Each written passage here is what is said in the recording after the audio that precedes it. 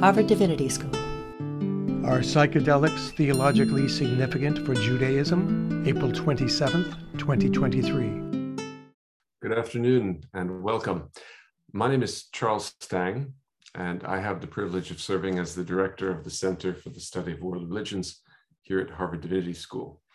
So welcome to this afternoon's event, a panel discussion taking up the question, are psychedelics theologically significant for Judaism?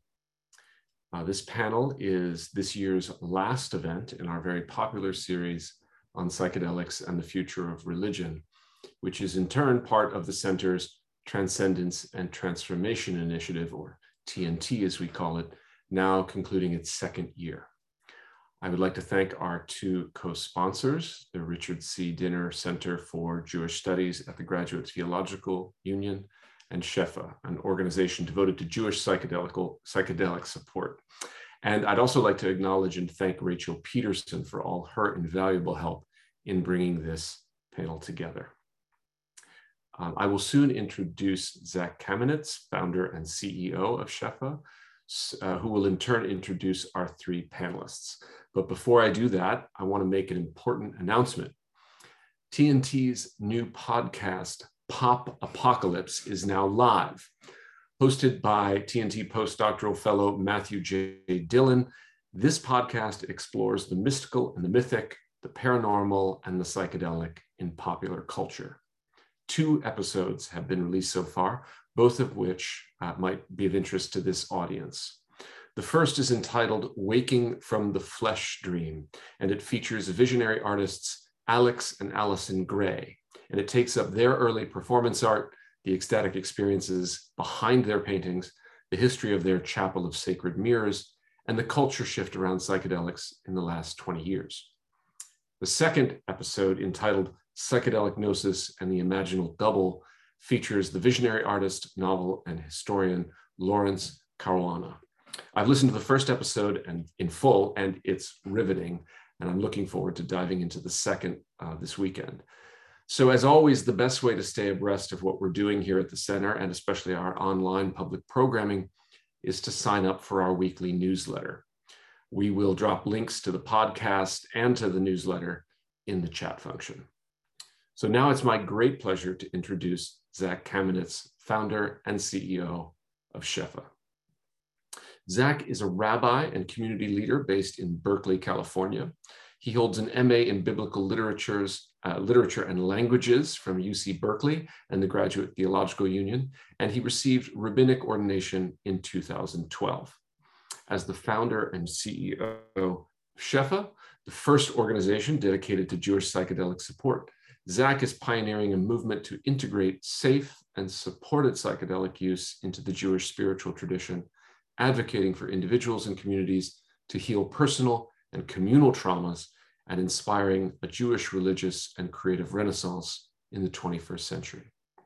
So I will soon disappear, and Zach will appear to introduce our 3 panelists, and I will return around 1 p.m. When we open the conversation to audience questions. So those of you who are joining us, if you'd like to pose a question or a comment, please do so with the Q&A function at the bottom of your Zoom screen. And please indicate if you'd prefer that your question remain anonymous. If we have time only for some of the questions, which I expect, given how many people have joined, I want you to assure you that we will pass on all the questions and the comments to the panelists so that they can see what their remarks have provoked in you. So without further ado, Zach, the floor is yours. Thank you, Charlie, and thanks to the Center for hosting us today, as well as the Graduate Theological Union for co-sponsoring today's event. My name is Rabbi Zach Kamenetz, and I also want to thank Rachel Peterson, who is a graduate student researcher at Harvard Div, and my friend and colleague, who encouraged me to convene this panel on behalf of Shefa and the growing community of psychedelically engaged and curious Jews around the world. As we settle into this phase of the reemergence of psychedelics as medicines and allies for personal and communal inner exploration, we think it is vital to begin exploring the implications of their adoption by spiritual and religious traditions without continuous lineages or legacies of psychedelic use, as well as evolving beyond perennial models of consciousness and reality, which often elide critical nuances within particular traditions. Today's panel is an attempt to elevate the discourse, both in the Jewish and psychedelic fields, and bring the conversations happening within the Jewish psychedelic community to a wider audience. Thank you for playing and discovering with us.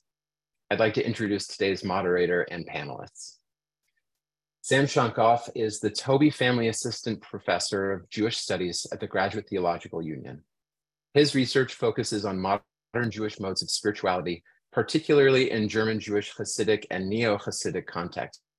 He is the co-editor of Hasidism, Writing on Devotion, Community, and Life in the Modern World, editor of Martin Buber, his intellectual and scholarly legacy, and his essays have appeared recently in the Journal of Religion, Journal of Jewish Thought and Philosophy, and the Routledge Handbook of Religion and the Body. Shonkoff is also a collaborator with the UC Berkeley Center for Science of Psychedelics. Melila Hellner-Eshed is a senior research fellow at the Shalom Hartman Institute in Jerusalem. She has taught for the past 25 years on Jewish mysticism and the Zohar at Hebrew University in Jerusalem, and serves on the faculty of the Institute of Jewish Spirituality. Her publications include A River Flows from Eden, The Language of Mystical Experience in the Zohar, Seekers of the Face, The Secrets of the Idra Rabbah in the Zohar, and her new book, co-written with Omri Shasha, On the Path of the Tree of Life, An Introduction to the Zohar, is forthcoming. Melila is active in the Sulha community, a reconciliation project that brings together Israelis and Palestinians. And finally, Rabbi Dr. Jay Michelson, who is affiliated with the Chicago Theological Seminary and the author of 9 books on Judaism and contemplative practice. His most recent, The Heresy of Jacob Frank, From Jewish Messianism to Esoteric Myth, won the 2022 National Jewish Book Award. Outside the Academy, Jay has been writing about Judaism and psychedelics for 15 years and taught meditation in Jewish, Buddhist, and secular contexts for 20 years. Jay's next book and his first work of fiction, The Secret That Is Not a Secret, 10 Heretical Tales, published by Ayin Press, will be out in December. Thank you, friends. Take it away. Thank you, Rabbi Zach. Thank you so much to the Harvard Divinity School, the Center for the Study of World Religions, Charles Stang, and Rachel Peterson, everyone who helped to make this program possible. I'm thrilled to have this conversation with you, Jay and Melila, and I figured we would begin with each of us just sort of responding with some opening personal reflections on this question of are psychedelics theologically significant for Judaism, as a way of really throwing some logs on the fire for our discussion that's coming. It's kind of a bold, chutzpahdik question to try to answer. Like I'd say I'll open up with some reflections here. Are psychedelics theologically significant for Judaism is a deeply personal question for different people, but I'll speak from my own vantage point with 3 aspects here. As a scholar of Jewish mysticism, I am interested in ways that experiences of human divine encounter, let alone the expressions of those experiences, are perhaps uncontrollable, transcendent in some sense, but also always historically situated and hermeneutically textured. So that's to say, I'm interested in how revelatory experiences generate new theology and how that theology in turn generates new experiences. As Jeffrey Kripal puts it in a line that I love, experience can catalyze new interpretation, just as interpretation can catalyze new experience. So my own scholarship focuses on the modern period. So whether there is some like deep ancestral history of intersections between Judaism and psychedelics in ancient Israel, or in other periods long ago, I kind of will defer to them on this. From what I can see in my own area of research, I see this as a relatively new phenomenon. This intersection between psychedelics and Jewish tradition in a robust way, really being about half a century old for all intents and purposes. And so I wonder, how does Jews having psychedelic experiences change the ways in which Jews understand the divine?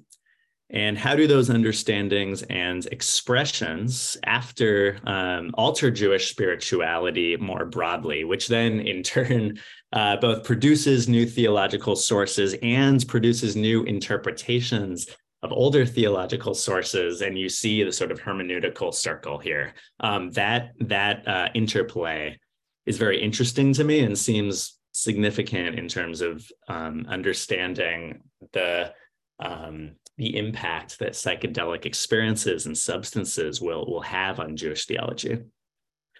In my own work, I'm also working on a project that uses a movement called Neo-Hasidism as a case study here. Hasidism itself is an early modern Eastern European movement of Jewish mysticism, and Neo-Hasidism, really a 20th century phenomenon and through the present day. It refers to Jews who are not Hasidic themselves, generally more secular, but not necessarily, who are nonetheless drawing upon Hasidism, Hasidic sources, tales, melodies, aesthetics, and so on, for their own purposes of spiritual or cultural renewal. And it so happens that especially in a kind of second wave of Neo-Hasidism in North America, really starting in the 60s, psychedelics actually do play a quite pivotal role in the trajectory and the unfolding of this movement of Neo-Hasidism. And I'm interested in looking at what's going on interpretively, hermeneutically at that confluence. And observing ways in which these participants and leaders of this movement are refracting Hasidism through the prism of psychedelics, and also the other way around, refracting psychedelics themselves through the prism of Hasidism, how the tradition itself and those sources and practices are transforming their understanding of those substances. And I think that this case study, and there are others, help us think about, like, what does it even mean to have this theological interplay between psychedelics and a tradition. And I'll just say finally that also, as somebody who's a historian of modern Jewish culture and modern Jewish religiosity, I'm attentive to ways in which, particularly in the European and North American contexts, the Jewish mystical tradition was quite explicitly, systematically swept under the rug, starting really in the 18th century and the Enlightenment. Spiritual techniques and paradigms that had been quite mainstream in Jewish practice for centuries at that point were suppressed and projected outwards. And so I think that today we can think of Jewish engagement with psychedelics as some people's attempt to be a sort of jumpstart for inert engines or a kind of shock treatment for atrophied spirits in some way. Perhaps a transitional moment, perhaps something that will continue to endure and deepen roots in the tradition. These remain open questions. And whether that is theologically significant in the end, in my mind, will depend on the extent to which those experiences reinvigorate, renew, and perhaps revolutionize Jewish plunges into the various media of Jewish theology, specifically Jewish sources, Jewish practices, broadly conceived. And again, that remains an open question, I think, one that has already been evolving for at least half a century or so, but one that I suspect we're still at a quite early phase in. I'd like to pass it off, please, to you, Malila. Hey, thanks, Sam. Hello, everybody out there. I'm speaking to you from Jerusalem. It's evening time.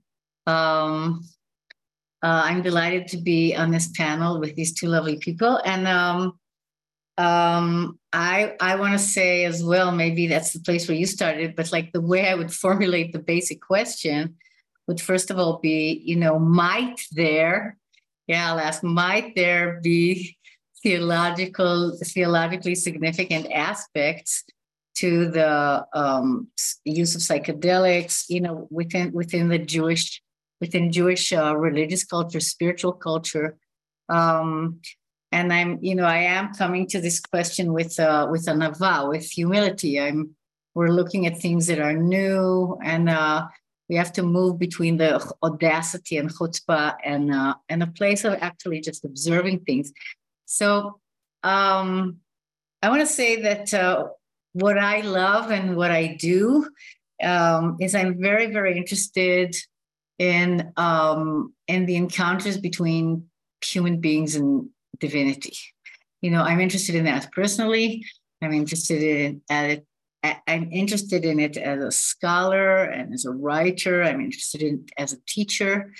And I'm interested in the different languages and different images that people have come up with throughout the ages to speak of that encounter that many times is so transformative. It interests me in all religions. I'm very, very interested in this question in Hinduism, in Islamic mysticism, in Christian mysticism, maybe to a lesser extent of intense delving into it. But being a participant in the Jewish religion, I see myself as a part, an active living part, taking part in that in Judaism. I'm very, very interested in kind of reading slowly and carefully and with a lot of place for astonishment and surprise, reading into texts that leave kind of imprints and a regime, kind of residual affects of these encounters. And I think this kind of connects to the question of psychedelics, because not so much from the point of view of asking what exactly are the substances that these people might have been taking, but actually being very interested in what are the states of expanded consciousness that they are reporting about, right? That is a fascinating aspect. I think later when we'll be speaking about kind of where do we find it within Jewish history, Jewish intellectual history, or literary history, we'll go into specifics, which are very interesting for me.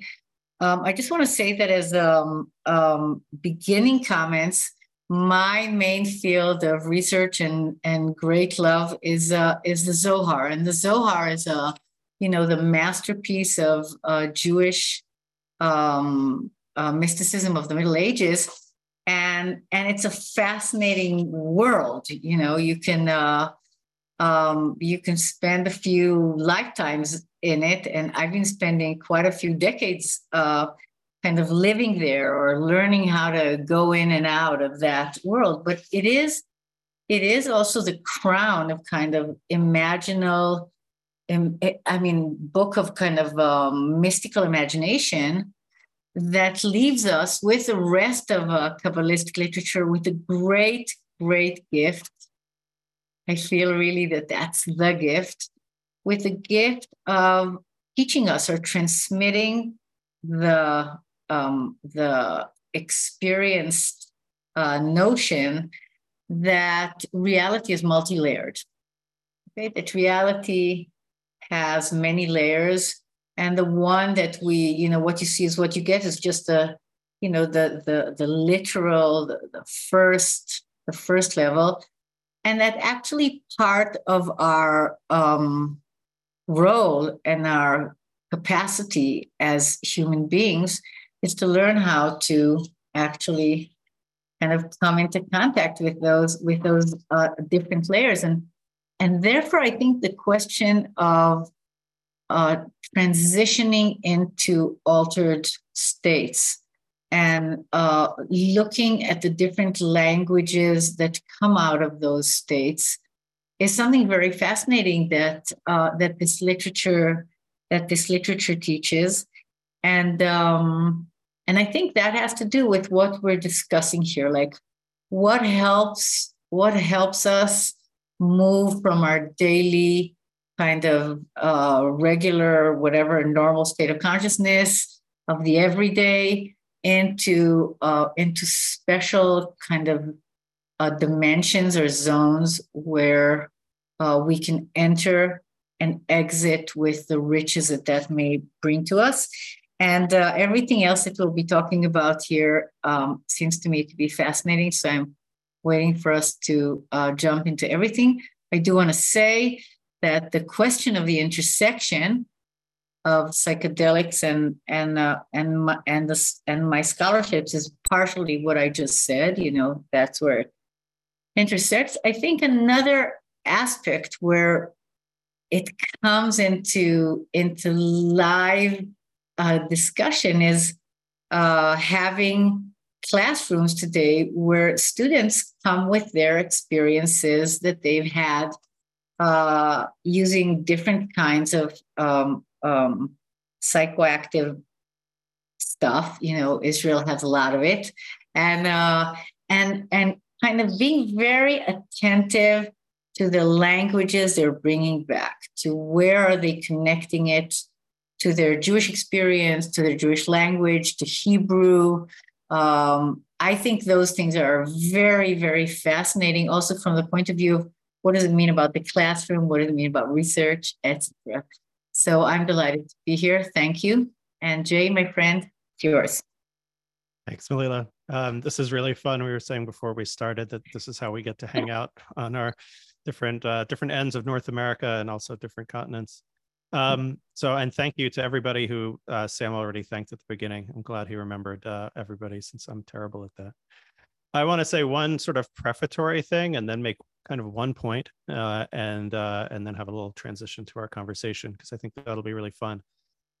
From my perspective, again, as a scholar of religion and religious studies, less from a historical matter, I'm interested in the kind of phenomenology of religious and mystical and psychedelic experience. And for me, I think the question of experience is the general question underlying the question of whether psychedelics are theologically significant. So there's no question, anyone who's had any experience with psychedelics knows they create experiences. And the experiences are interesting for some of us, although clearly not all of us. They do often have a religious or a mystical tone. And they frequently have a tone or a sensation in the experience that it has the quality of being true, right? So the question then has to be, well, what's the value of that experience? And I think this is a much larger question than around psychedelics. Arguably, in American Christianity, for example, there's a huge split really between those who privilege certain kinds of, I would say, mystical experiences. So I'm thinking of charismatics, many evangelicals and so forth, and those who are more skeptical of those experiences, which would be mainline Catholics, mainline Protestants, and so forth. That's certainly true in the Jewish context as well, where certainly in large swaths of the Orthodox Jewish community, there's an active suspicion of experience. And there are plenty of Jewish texts and resources for that. I'm thinking of Nadav and Avihu. There are plenty of examples, or the four who go into Pardes, only one of whom really makes it back okay.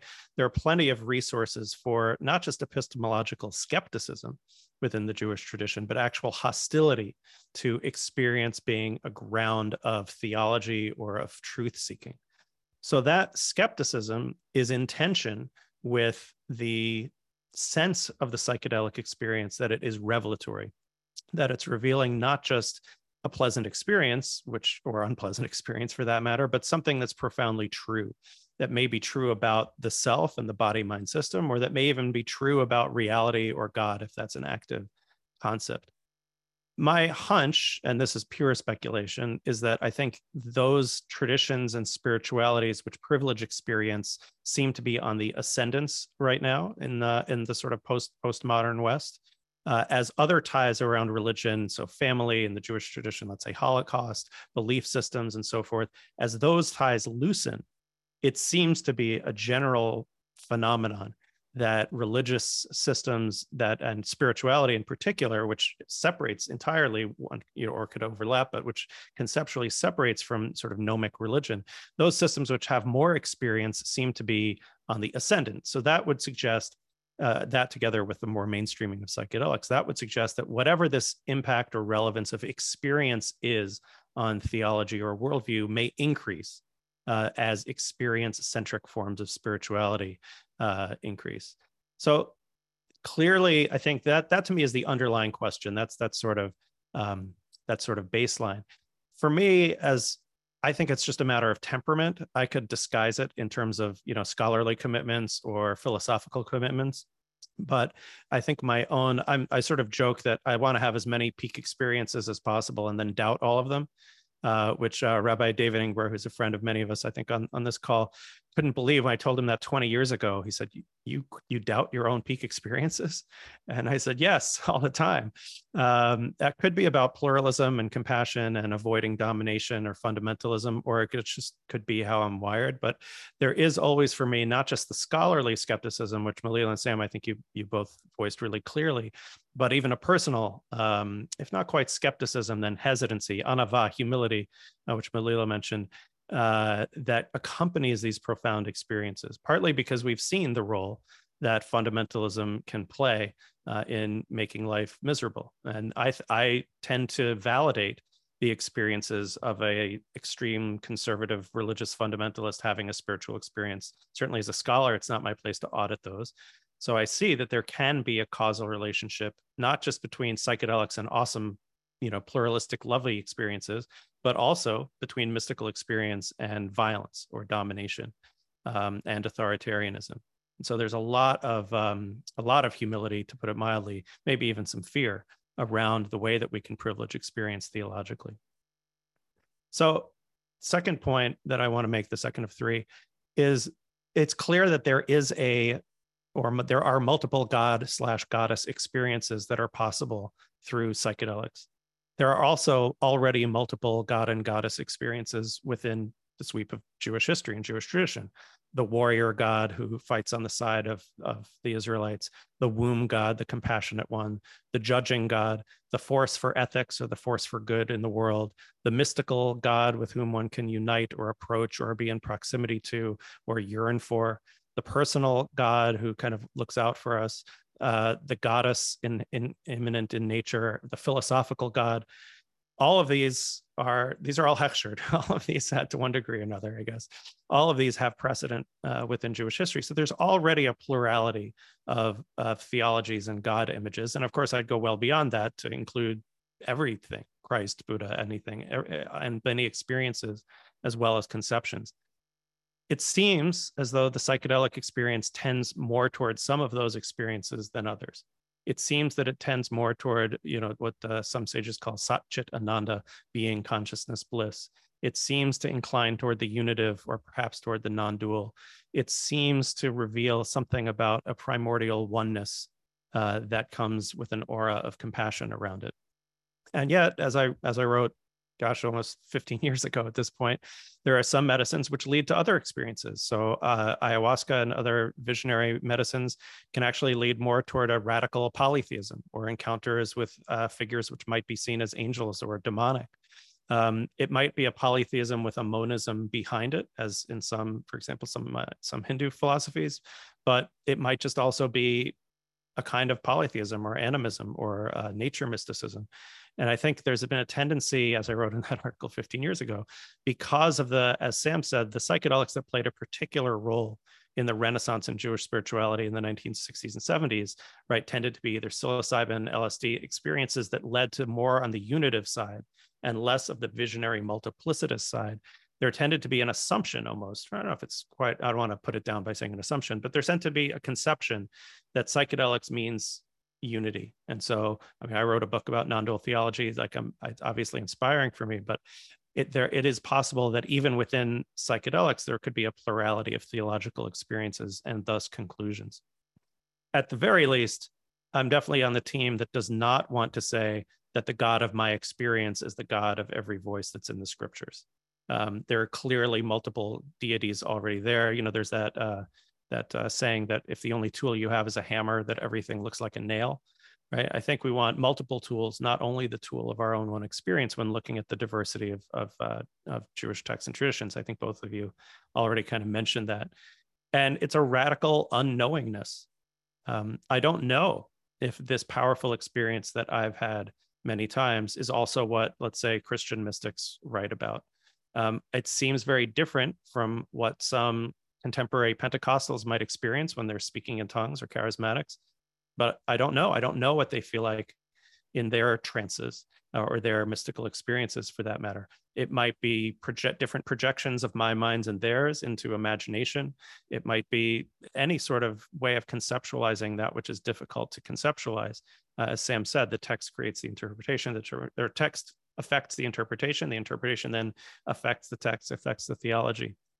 So my mystical experience may or may not be somebody else's mystical experience, and it may be somebody else's simple pleasure or experience of the drug as a drug, not as some numinous encounter with something ineffable or transpersonal. Last thing I want to say, the third point is, looking at our interests in the question. Obviously, there are scholarly interests. There are also kind of spiritual contemporary Jewish interests. It's possible to be interested in this intersection because psychedelic experience can make Jewish experience deeper and richer. My tendency is actually the opposite. I'm interested in how my Jewish cultural and religious lamination and background makes the psychedelic experience deeper. So Sam recently gave a presentation on an astonishing document by Rabbi Zalman Schachter Shalomi, a founder of Jewish Renewal, talking about a psychedelic experience and how important it was for him to have kind of Jewish stuff with him, not just physical stuff, although that too, like tallis and fill and things like that, but also that conceptual frame and all of the symbols that were part of it. I love having Jewish stuff around in my medicine experiences. It feels both comforting, but also deepening. Connecting me to home and folkways, roots, connections to ancestors. I'm definitely not making any claim about theology or God, Torah, and Israel, but there just feels as there's a deepening that takes place that I think is really valuable. And certainly, as Malila just alluded to and could explore in great detail, since I've read you on it many times, there's plenty of evidence of some altered states that are related to prophecy. Maybe not with these tools, but ecstasies, prophetic experiences, group prophetic experiences, as in the Zohar, or at least altered experiences, some kind of transpersonal experience, Abulafia, Ezekiel, Hasidism, Neo-Hasidism. It's also, I have a sort of open-minded question as to the relationship of substances to those experiences or gut outbreaks. It's interesting that poison grain makes an appearance in some Hasidic stories.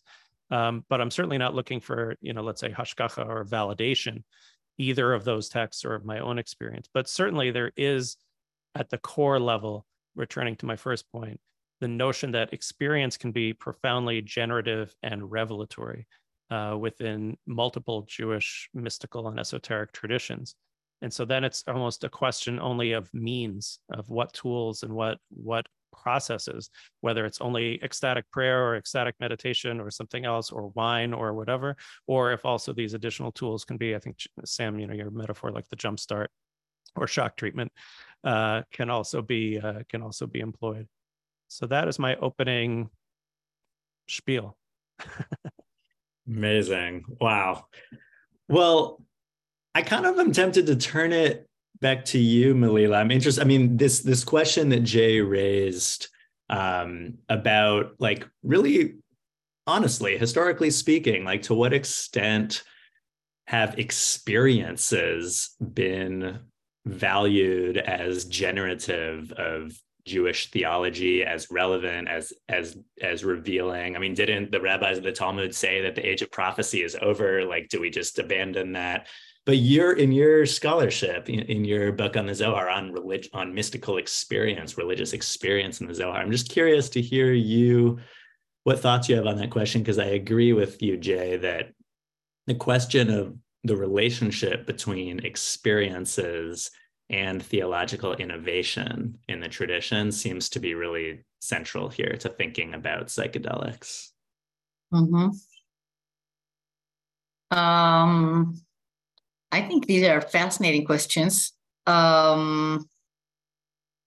do have to remember, and I think, Jay, you alluded to that in some kind of way, we have so many theologies. Judaism doesn't have a theology, right? I mean, we don't do theology on that level. Like, people try to do all kinds of systematic stuff, but you can just open up the deck of God images in Judaism. It's huge, right? Like every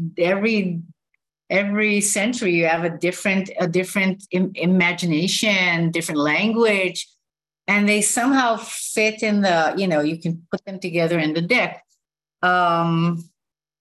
which I think is fascinating in itself. But when I'm thinking of the role of experience, or I would say the role of experience, it seems to be very important, right? That has very high importance in ways of understanding and having language around God. I think really we have it all in the Tanakh. I mean, it's true that we're not biblical Jews, but if we look at our ground language is that language of the Tanakh, of Scripture, of the Bible, and when you look at Ezekiel and Isaiah and the elders kind of looking at God, or Moses seeing the great vision, right, of the burning bush, and these are all kind of in the drive of kind of Jewish collective consciousness. They have a big role in structuring language around experiences of encountering the divine. I'm thinking of Moses. I'm thinking of the radiance of the face. I'm thinking of Daniel, right? He says, I became different, right? It has altered me. The experience has altered me.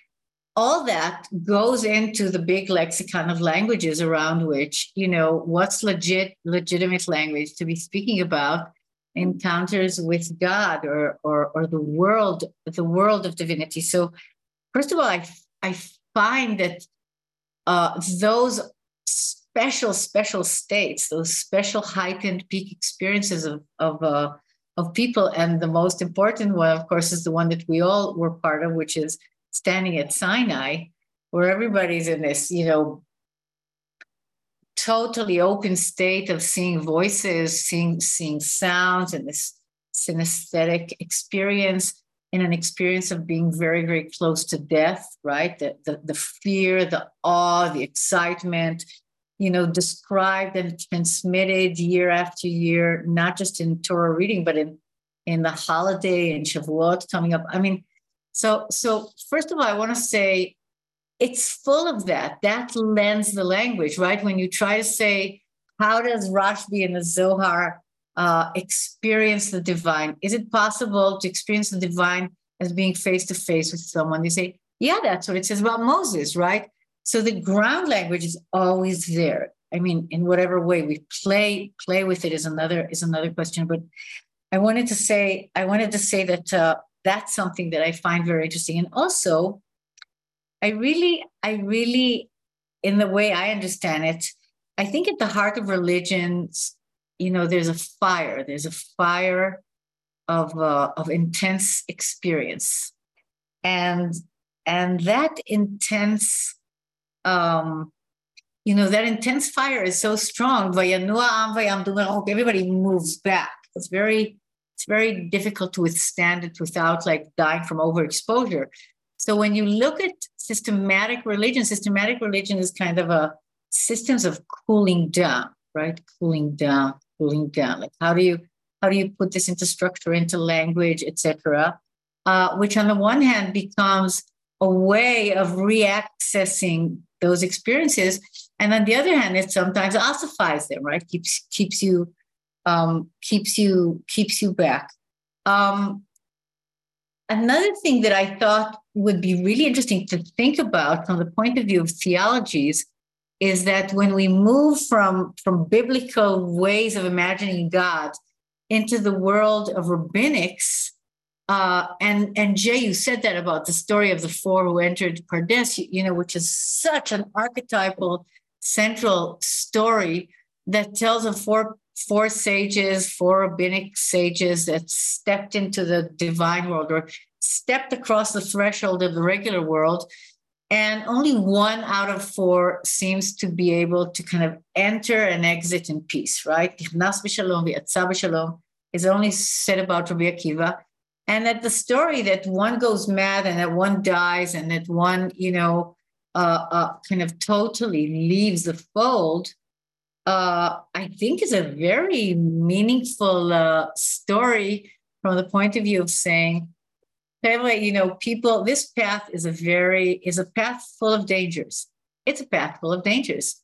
One out of four really come out and change religion, or they change our language. They change the horizon of the way we understand God and the way we kind of have language to speak of divinity. But it means that this is the path of entering intense openings of consciousness need to be dealt with a lot of attention, right? A lot of tzumet lev. Because, like they say in the Tosefta, it's a path where on one side is fire and the other side is ice. And you have to know how to navigate. It's about navigating, with humility, with accuracy, with letting go of notions that what works in this reality also works in that reality.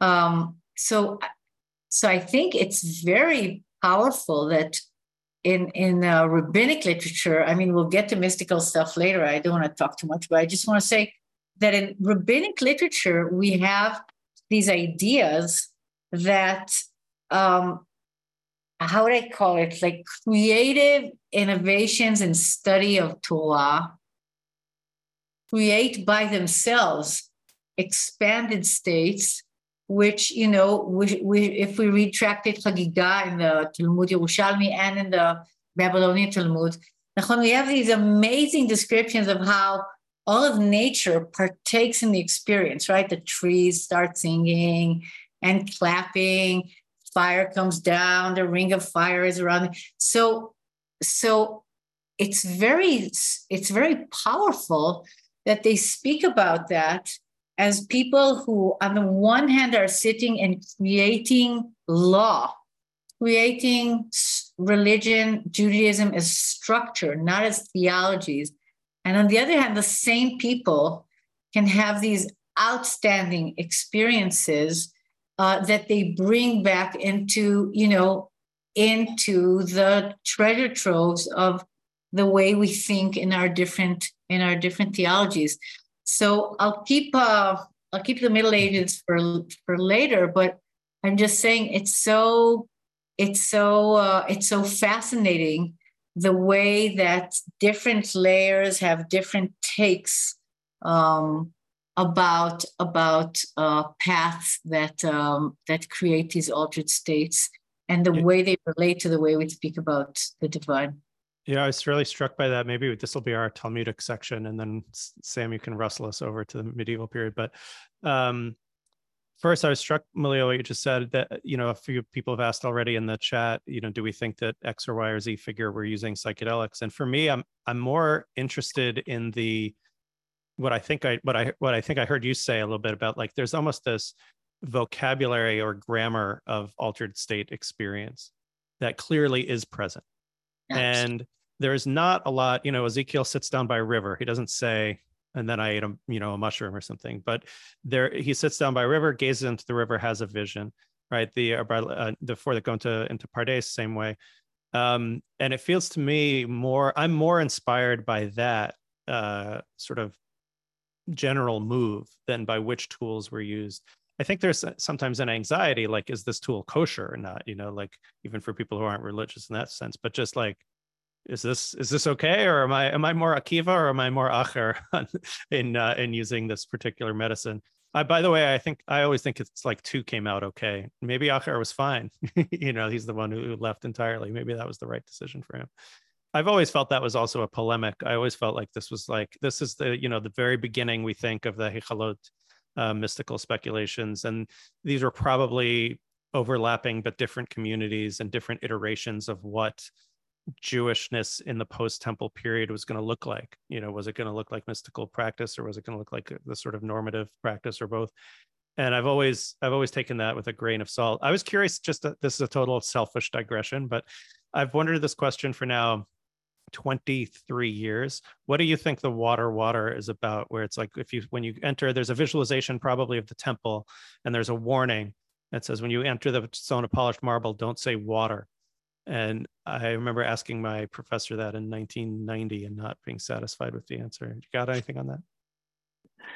I've always imagined that what water is, there's a sort of luminosity, there's some kind of vision, but don't think that it's going to drown you, right? Just like continue proceeding. So don't be afraid. It's a Talmudic Icaro to just like keep you going forward in the journey. Yeah. Well, there's also, another part of that Tosefta that you referred to, Melila, the rabbinic commentary on the 4 who entered the Pardes, that I love, and I feel like doesn't get enough playtime these days, is the additional image of walking in the garden of the king, of the divine, and that one of the challenges there, and the reason it says that Akiva was able to move unscathed through the experience, was that he didn't take his eyes off the king. Right, that there's this way that actually part of where it gets, where we suffer more, and maybe where it can break us even on some level, is when we start trying to run away, when we say water and try to flee, or when we just can't look anymore at what's happening and can't sort of surrender to the image in that way.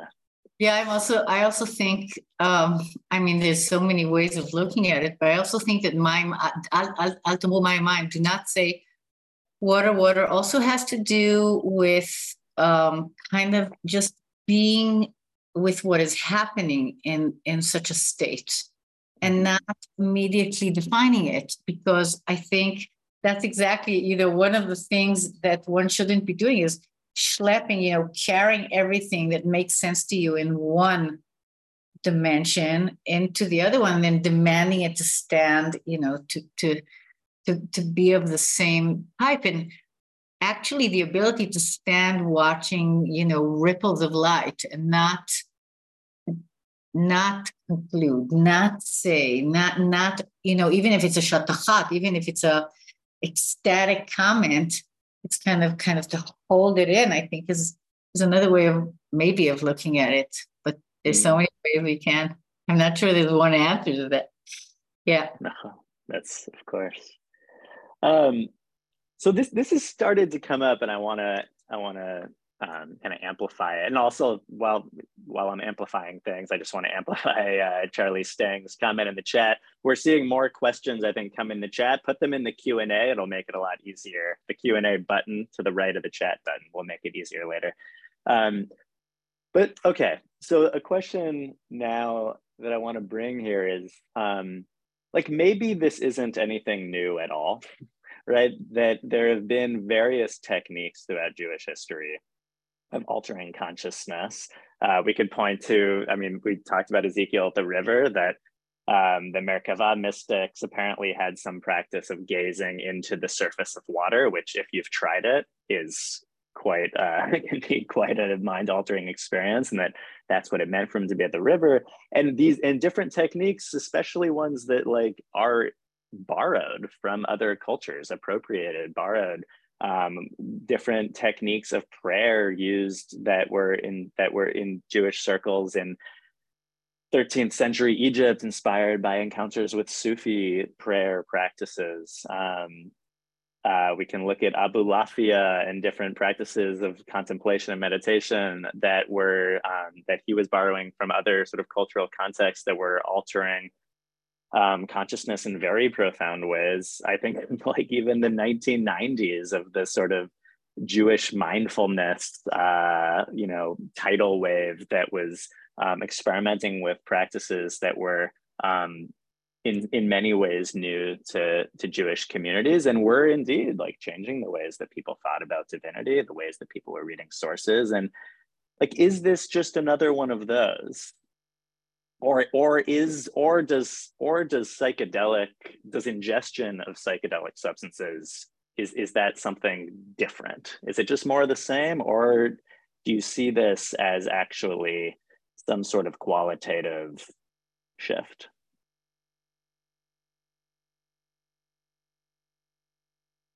All right. Well, Malila, since you kept yourself muted, I'll thank you.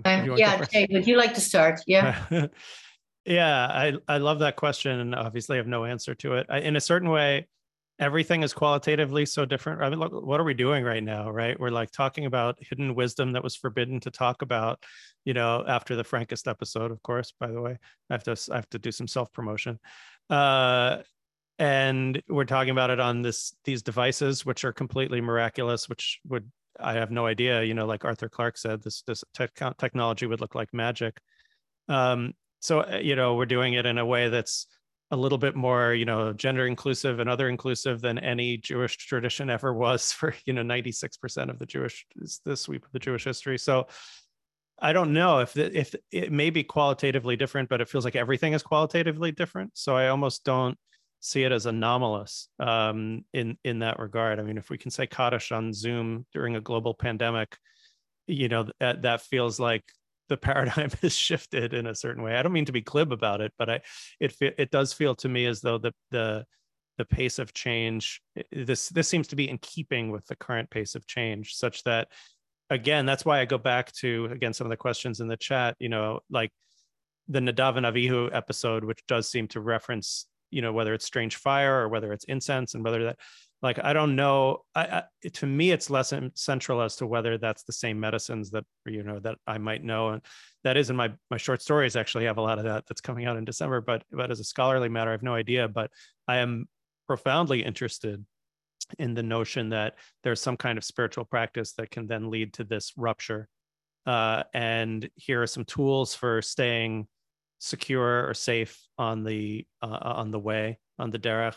I'm very interested in the kind of, this is a little glib, but the Zoharic circle that Malila has written so much about, maybe as the Shefa psychedelic integration circle of the 13th and 14th century, that this was a group practice, right? That this was not, and these mystics are dying with a kiss, right? They're not playing around, and there seems to be, so those, like, that general understanding of depths of reality that are somehow accessible in different ways, that have perils and that also have those rewards. And here is some community, do this with community, do this with tools.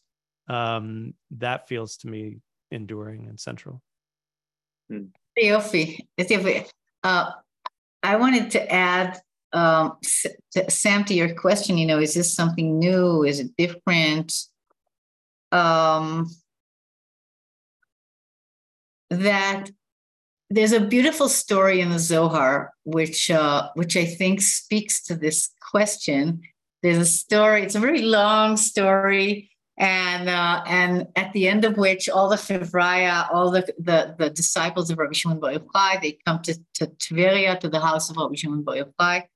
And Rabbi Shimon noticed there's one of them who hasn't talked all day. He says, Rabbi Yossi, I see you haven't talked. You start lighting up the night. And he opens and quotes the Song of Songs saying, you should kiss me with the kisses of your mouth, kituvim todecha miyayin. Yeah, for your love is more intoxicating. Tuvim comes from niyeh tuvim, intoxication, than wine.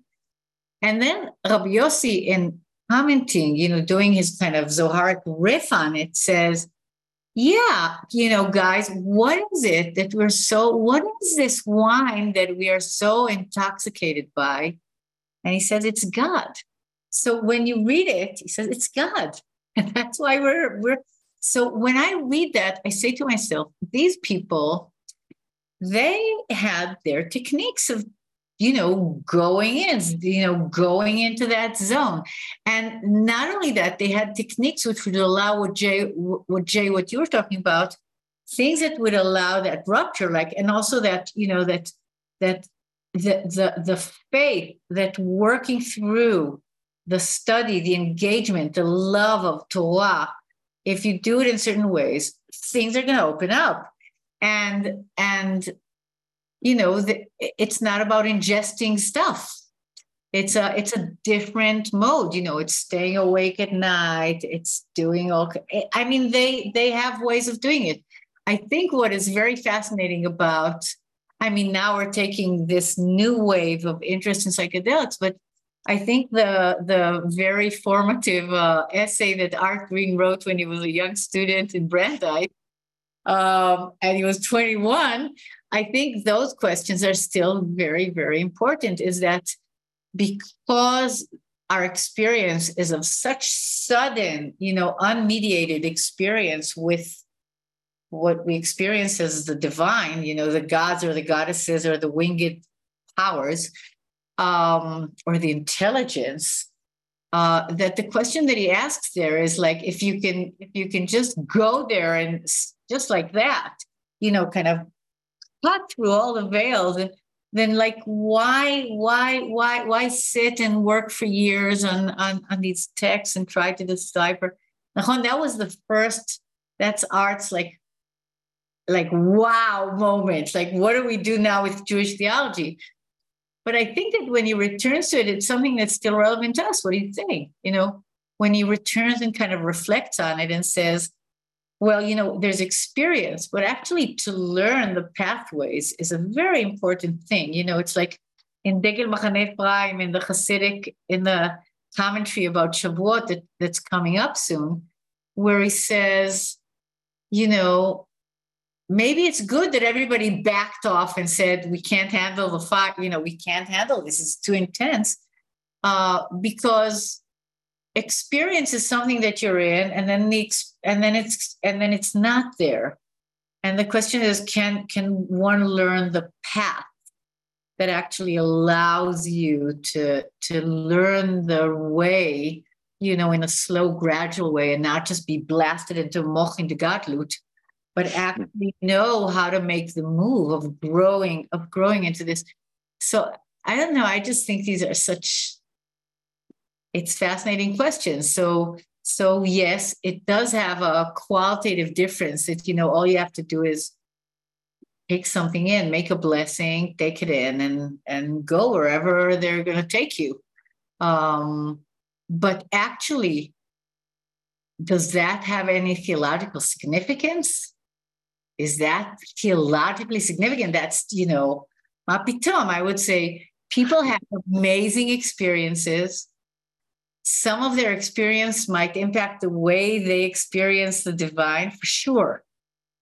But I think to say theologically meaningful is actually when people that have gone into, Ayil Venafik, that they went in and have incredible experiences, have the capacity of emerging, from that experience of that encounter, and being able to say something about it that connects it in some kind of way, either through language, through holidays, through ideas that we have in Torah, through ideas that we have in different theologies, that can connect it to that. Then we can talk about something that's meaningful beyond the idiosyncratic, amazing meaningfulness that it might have for me. I think that's when, you feel that it's impacting actually about the way we can start thinking about it in a way that we can also transmit it and speak about it. And that's something amazing. Erich Neumann, when he says in Mystical Man, he says, that's, the midlife mystical experience that is really of great worth, is being able to kind of dip into the nominis, but also come out and say something about it, turn it into something that actually makes sense in some kind of way, or is coherent with the culture. So I think I want to like slightly push back on the Mapitom. Why would this be theologically? So I totally agree, right? And also you did a perfect transition to now talk about the 19th, 20th, and 21st century. So Sam is really happy because we've now moved on to the next era and the one he studies. But right, because I mean, I think the early Hasidim definitely thought that these experiences were theologically significant. Whether it's like Rav Aaron of Star Celia or Mittler Rebbe, or any of the ones who are, and Rabbi Nachman, for them Rabbi Nachman a very different mode, but still, that these were generative and also truth revealing. And even back to the Pardes, like the fact that Acher could have an experience and then leave Judaism, that to me is theologically significant, that there was something that was seen. I mean, again, the Talmud has other reasons why he left, but if we just isolate that experience. So, and I think, just speaking personally, like these experiences, which now for me, it's been 24 years that I've been having these experiences, with some regularity, and some with medicine, and some on meditation retreat, and some on, and there are some in other practices, earth-based practices. I'll be at a Beltane thing in 4 days or whatever it is. So, there are different modalities and ways in, but that has shifted my own personal theology many, many times. And it just doesn't feel, not as a scholar, but as a practitioner, when something just doesn't feel aligned with compassion. This sounds very sanctimonious, I apologize, but like when it doesn't feel that way, like that just feels theologically rotten to me, like as like rotten food. Like it just feels like slightly repulsive, like if it's something that's leading to more cruelty. And maybe that's because I'm such a wonderfully advanced human being, but I doubt it. I think it's more that there just have been numerous experiences where the aspect of compassion or love that comes along with it, it's not that is integratable. That's not just the like, I was dealing with my cleaning up after my kid, and then I had a mystical experience, and now I'm back cleaning up for my kid. No, I mean, the cleaning up is connected to me for the values and the sensations that emerge from that peak experience. Mm-hmm. So we're getting into deep territory here with, thinking about the preparation for the experience, we could say, or what occasions the experience, Melila, what you were speaking about the contrast that Art Green drew in this 1968, 1969 article on LSD and Kabbalah, and what does it mean to, and are those pathways up the mountain that are slower and more deliberate, perhaps, at least more cultivated, like to what extent are those pathways so overgrown now from neglect and from lack of foot traffic? This discourse that has come up a couple times about Moses must have been tripping, Ezekiel must have been tripping, that on some level, like that's a modern discourse worthy of research in its own right. That's a weird, distinctively modern contemporary imagination, and I think it involves a sort of amnesia, right? That there's a forgetting of these ancestral techniques and technologies that did not necessarily involve ingesting a psychedelic substance, that have been so forgotten that one can only imagine now that they must have been tripping. And also this question of whether the communal interpersonal integration process is a necessary ingredient of these experiences being theologically meaningful, or as Jay, you're putting, whether even experiences that are indeed like quite limited to a particular individual on their own personal path as a Jewish person, or as in the case of Acher, a formerly Jewish person, right? Like whether these are nonetheless theologically significant in their own right. I want to, in a moment, we should probably just open this up to Q&A now. We got some 7 minutes. Cues. I'm reading the cues. I've been trying to respond to a couple of them. So I'm going to invite back in to help us sift through some of these questions there. Yeah, there is a lot of questions, and many of them are being put in the chat, so we have to go to 2 different places to sort through them all.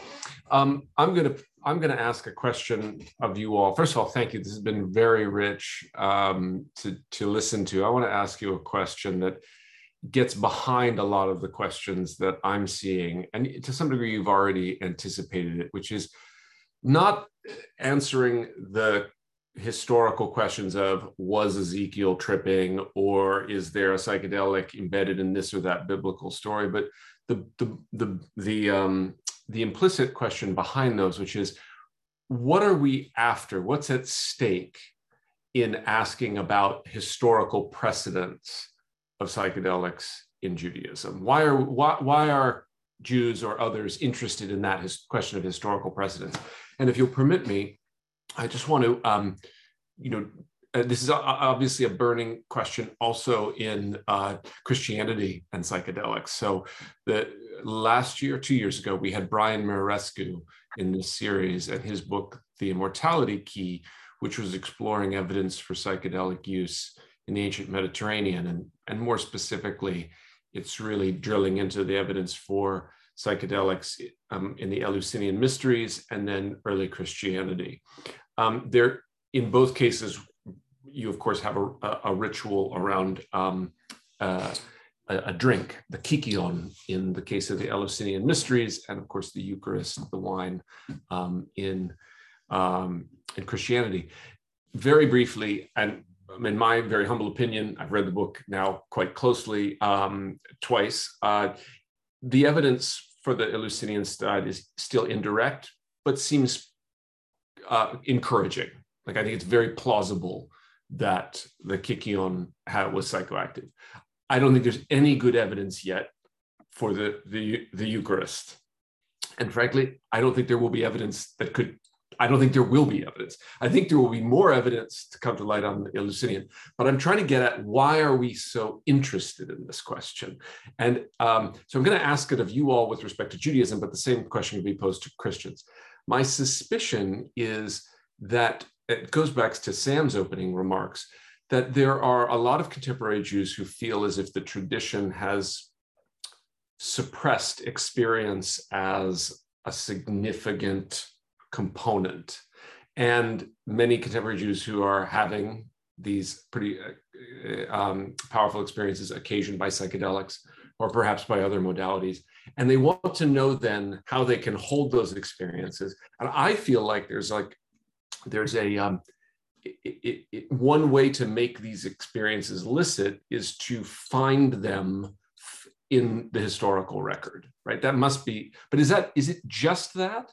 Or is there more to looking for precedent? Why should we care about the ancient? I mean, I think another possibility is that this is lurking around Brian's work as well. There is a hypothesis, which I very much disagree with, that somehow psychedelics explain the birth of religion. I mean, that's kind of the stoned ape hypothesis, crossed with the study of religion. And I feel like some people are sort of advocating that too, like, oh, well, it's not just that my psychedelic experience, I want to find historical precedent in my tradition to make it licit and maybe even deepen my engagement with my tradition, but maybe I'm actually back at the very origins of what religion is. And I'm tripping with Ezekiel means, he and I are, we're really at the start of this thing. And I would love to hear your reflections on that meta question of why people seem to care so much about the ancient. I can take the first bite at that. I mean, I think sometimes it's validating the experience and sometimes it's validating the tradition. Yeah. Like, is Judaism worth it? Well, it's worth it if it's grounded in this awesome experience. Because, this is me in some voice. Like, I don't believe in the old man in the sky. I don't believe in the creation myth, but I do believe in the psychedelic experience. And so if that's the root of Judaism, then Judaism has some value. I think that's one version of it. And I think that's also true. Then there's the flip, which is the legitimizing of the experience. Like, I've had this powerful experience. I want it. That's why I joked about it being kosher. Like, I want this to be like aligned in some way. I want this to, and again, we've seen in the Jewish tradition, there are mystical experiences that lead you off the derech, meaning off the path. And so I think it's a concern with historical precedent. to see, is this leading me astray? Is this, is this demonic? Is this like avodah zarah? Is this foreign worship? Is this idolatry? Or is it cool? And I think to me, that goes to some of the core psychology of religion, around what's okay and what's not okay. Am I okay? Am I not okay? Guilt and all of the, that whole package. And I am interested, for the folks who have asked that question in the chat, in holding it light in a non-judgmental way, but inquiring as to like what my intention is, or what's at stake, the way you put it, Charles, what's at stake in this question, not as an accusatory thing, like don't ask that question, but we see it a lot. And there was there's a Psychedelics Judaism Facebook group back when we all used to use Facebook. And this was like a big, long thing. And there were people with very strong opinions that cannabis is in the Torah and it's not, or it isn't, or this or that. And yeah, in a non-accusatory, non-judgmental way, I think your question is one I want to pose in response. It's a very Jewish thing. You're supposed to be Christian theology. You answered a question with a question, but that's like the Jews are supposed to do that. I think answering that question with a question is profoundly right. Like, that's fine as a question, and what's at stake. And that to me invites a kind of discernment around how we value experience and or tradition. And that for me feels like but I get it though. I don't want to sound dismissive of that question, because these can be profoundly unsettling experiences. I mean, certainly my first ayahuasca experience, which I never write about ever and only talk about, this is the first Zoom recorded thing where I talked about it, was deeply heretical. I spent a while with Ganesh. I spent a while with ayahuasca herself, with Ayaruna, who seemed like, I asked her if she was Lilith, and she sort of laughed at me and said how ridiculous that question was, that she didn't need anything from me. I needed stuff from her. Shut up. That's what Lilith, that's what your men said about me. That's not me. And I thought that was a great response from her. And just the idea that that the reality of this other entity, and she wasn't the only one, multiple other entities, was very still 20 years later from that first experience, something like that, is still it's an open question for me, and it's definitely an open theological question. And yeah, I'll leave it at that. I could say more. I'll leave it at that. Yeah, also just want to note that these questions of history are, I think, even more deeply questions of Jewish memory, and that this is what Jews and people of all religious traditions, I think, but I'll just speak about the Jewish context, have always done, right? The rabbis of the Talmud were deeply engaged with their own liturgies, practices of prayer, laying tefillin, and imagined the patriarchs of Genesis as davening the morning, afternoon, and evening prayers like they did. They imagined that Abraham couldn't possibly have served milk and meat to the angels, and Abraham kept kosher. Maimonides imagined Moses as a philosopher, right? And so people have, contemporary folks having profound psychedelic experiences they're refracting Torah through that prism. And that's a question that comes out as historical discourse, and those are interesting questions. But I think even more deeply, it's a question of Jewish cultural memory. I think I'd like to add to that. I mean, I totally agree with everything that was said by both of you, but I want to add maybe that we care about these questions also because when we find kind of footprints, imprints, soulscapes that are describing these things in classical and ancient texts that belong to one's culture, it's that sense that these are the wells that the ancestors dug. It's something so, I mean, it's a Hasidic take on it, but it's like the feeling that some other people had, the feeling that there is a veil over our eyes, and there are ways that we could, galinai, we can unveil that, and we can see different, we can see reality in a different perspective. But the notion that somebody already opened up the well, like so we're in that business. We're looking for ways of connecting to the different wells that have been open. I think that's another reason that we're looking for that.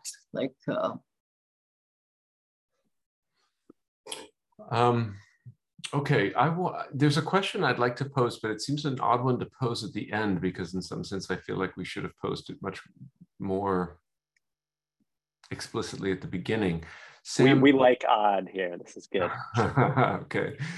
Cyclical. Sam, you addressed this question to some degree, and maybe Jay and Malila, you did too, but I missed it. But which is just, can we reflect briefly on what are the criteria by which we assess something as theologically significant within Judaism?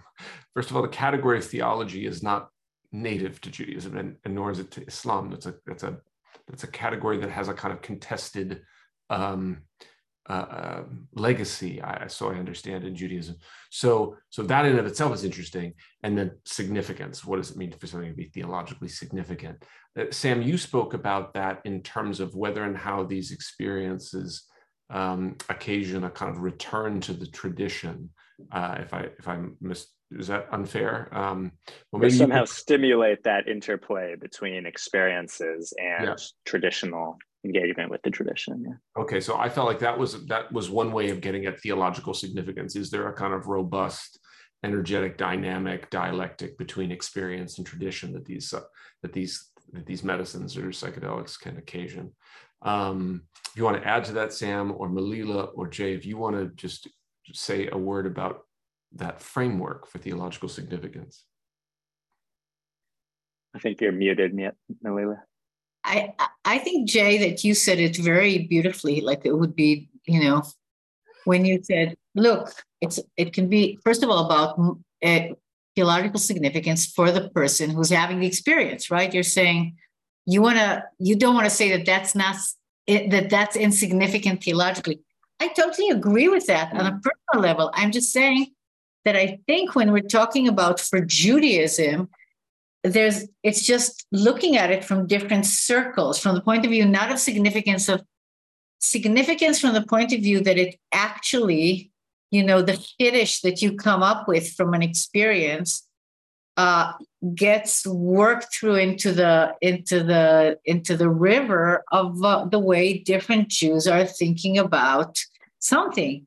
I think from that point of view, I'm talking about significance from the point of view of transmission, that it turns into something that isn't just the way it impacts on the way I say, Zocher chasdei avot v'imahot, what happens to me when I think about ancestors, when I say that blessing, God who remembers the good acts of my ancestors, that something changed in the way that I see that.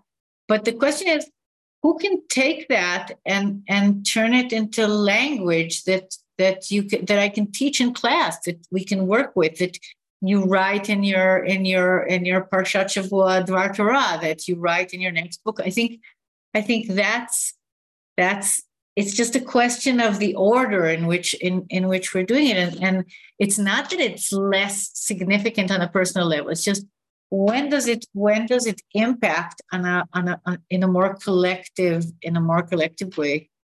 I think that's what I'm asking, because I think that it's true. Judaism doesn't demand, it's not an orthodox religion. So you don't have a doxa about how you're supposed to understand God. You can be in synagogue with people that have a totally different take on a totally different theology, and we can stand together. So I just wanted to add that. But I totally agree with you, Jay, on the meaningfulness on the personal level.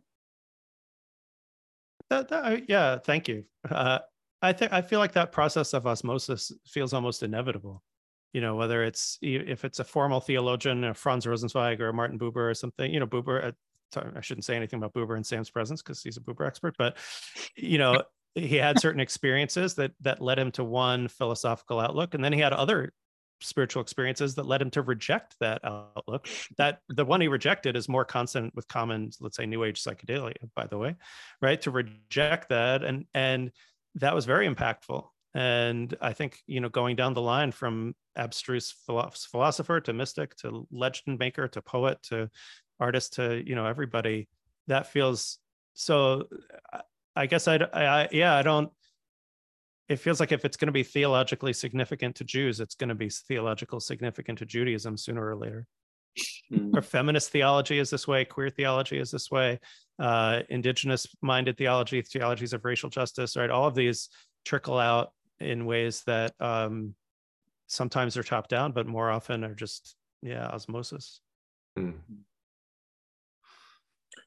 I want to highlight another, thank you all for that. I mean, it's curious, Jay, you sort of moved that question from not answering about theological significance for Judaism, but the distinction between what's theologically significant for Jews versus what's theologically significant for Judaism, and suggesting that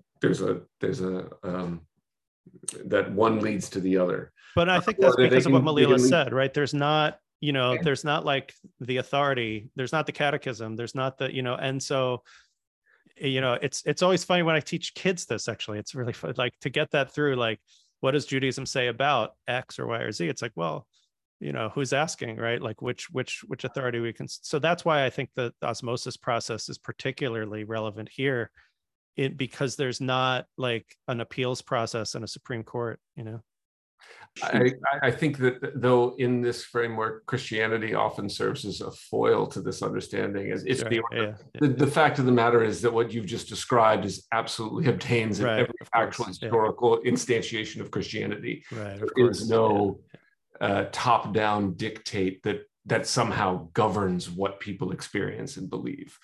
But I want to highlight something else you said early on, Jay, which really struck me and resonated, which is this question about doubting one's own experience.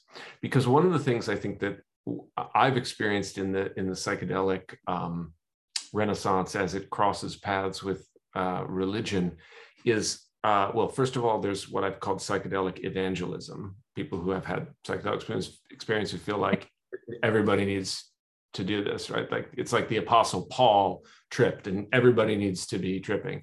But then the other is a psychedelic literalism and even fundamentalism. And that is to say, if I've had an experience, that experience, I can take that experience almost literally, as literally true, and I can hold to it as if it were bedrock. And I think I just want to highlight that I took your point to be, there's no reason to think that your experience somehow, or a singular experience, should not be put through the fire of discernment, maybe relative to other experiences you've had, but equally other experiences that other people have had. And I think this is one of the benefits of having the benefits of communities, what I call communities of discernment, when you're talking about experiences of this scale, transcendent or transformative experiences, is that if you have a community of discernment that can help you sift through these experiences and understand how to weigh them and make meaning out of them. I mean, again, I'll pivot to something I know in the Christian tradition. People are having all sorts of wild experiences, sometimes of Christ, sometimes of angels, sometimes of demons. In monastic communities, those are not taken at face value. In fact, very often, if you have an experience of the divine, that gets put through a pretty significant ringer of skepticism, because in that worldview, the demons are precisely trying to make you think that you're having experiences of Christ to lead you down a particular path. So I'm wondering if you're seeing in your various constituencies, communities, people who are working with these medicines, do you see that kind of commitment to disciplined discernment?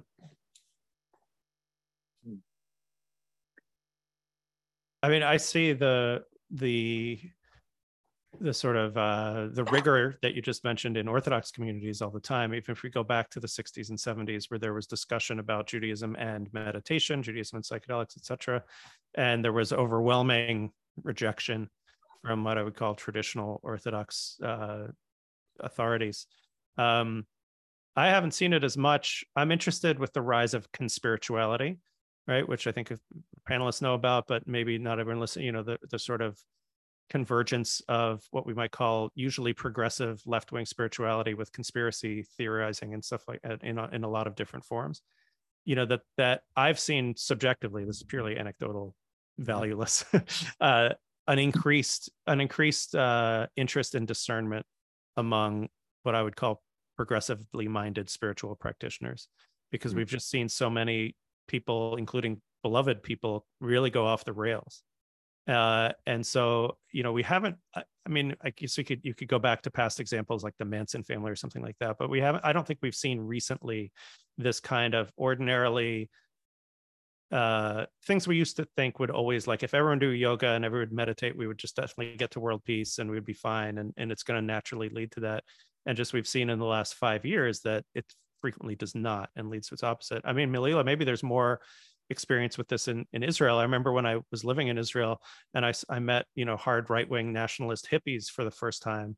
And I'd never encountered that, right? People who are like authentically like pot smoking hippies, like in the hills of the West Bank with like extreme nationalistic views.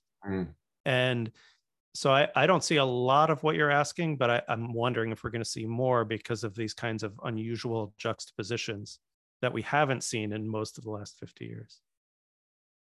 Sam, I'd love to hear you. What do you think?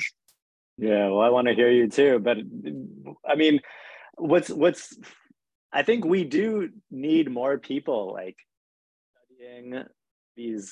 studying this in the contemporary world. Like Madison Margolin is a journalist who I think is doing a lot of interesting work on sort of contemporary spheres, but there's very little. But from the part of the elephant that I'm investigating and what I see and experience, my sense is that actually Jewish psychedelic engagement seems to be helping to re-elasticize Jewish theology in some way, that actually it's a lot of people are interested in it precisely because these experiences sort of break out of literalist, narrow, sort of frozen conceptions of God. And actually, one sees that even in taking the same psychedelic multiple times in different situations and on different days, that it can open up radically different visions, radically different intuitions and feelings and messages, to the point that I think it re-enlivens a theology of the partsufim, of the different sort of divine countenances, faces, dimensions that are always sort of ebbing and flowing, expanding, contracting, transmuting. So I imagine that for people who get very orthodox about a psychedelic vision they had, probably haven't done it many times. And so that's mostly what I've seen, is people sharing the different, sometimes surprising experiences that they've had that feel somehow theologically flush, and recognizing that the next time could be a very different paradigm. Okay. If that's even the right word for it. And that was true for Art's piece, like the very first, I mean, as foundational as that was based on like what, one or two experiences, right? And, he later came to have different views. Yeah. Yeah. Beautiful. I'm conscious of the fact that we have, we are at time, but Melila, I want to give you an opportunity. Did you have anything you wanted to say in response to that last thread? I would just like to add that on the optimistic side of, as both of you were saying, these experiences are just giving more color to our Jewish experience for a lot of people. That's what's happening. I mean, and people that have been very, very estranged, you can see that a lot in Israel, people that have been very estranged or could only, find any kind of connection to religious experience in India, they find themselves kind of, the doors are thrown open. And from that point of view, it's just very interesting to see, what does it do to prayer? What does it do to the playfulness? What does it do to religious imagination? And I think that on the side of discernment, yes, there's a lot of problems, where amazing things happen to us, but people come in with certain baggage and it doesn't always like transform them and take all that away. And we are who we are. And then the question is, what is the way that we're using this as wonderful medicine, like as tools in the art of wanting to be alive in this world, alive and open, and to see that there's many pitfalls of all kinds. They've all been said here. I need not repeat them, but it's good to know the danger and to know the riches, and and to decide, is it derech yavo lo adam, which path do people want to create for themselves within that? Thank you. Thank you. And thank you all, Sam, for moderating, Malila, Jay, for your wise words, and for Zach, who's not visible, but is still with us, I think. Thank you all so much for making this panel possible. There he is. Thanks, Zach. And thanks for the staff who, of course, make this possible in a very concrete way. And because we had this scheduled only till 1:30, I feel it's incumbent upon me to wrap it up for their sake, if not for ours and our audience members. So for those of you who are wondering, this, of course, is being recorded. It will be posted and circulated through our newsletter. So if you want to distribute it to anyone else, you'll be able to do so.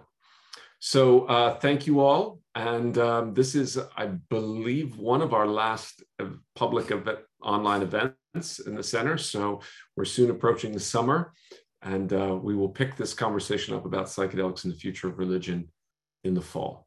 Until then, I wish you all the best. And thank you, Zach. Thanks to all of you. Thank you. Okay, take care. Bye-bye. Bye-bye. Sponsors: Shefa, Jewish Psychedelic Support, the Berkeley Graduate Theological Union, Center for the Study of World Religions. Copyright 2023, the President and Fellows of Harvard College.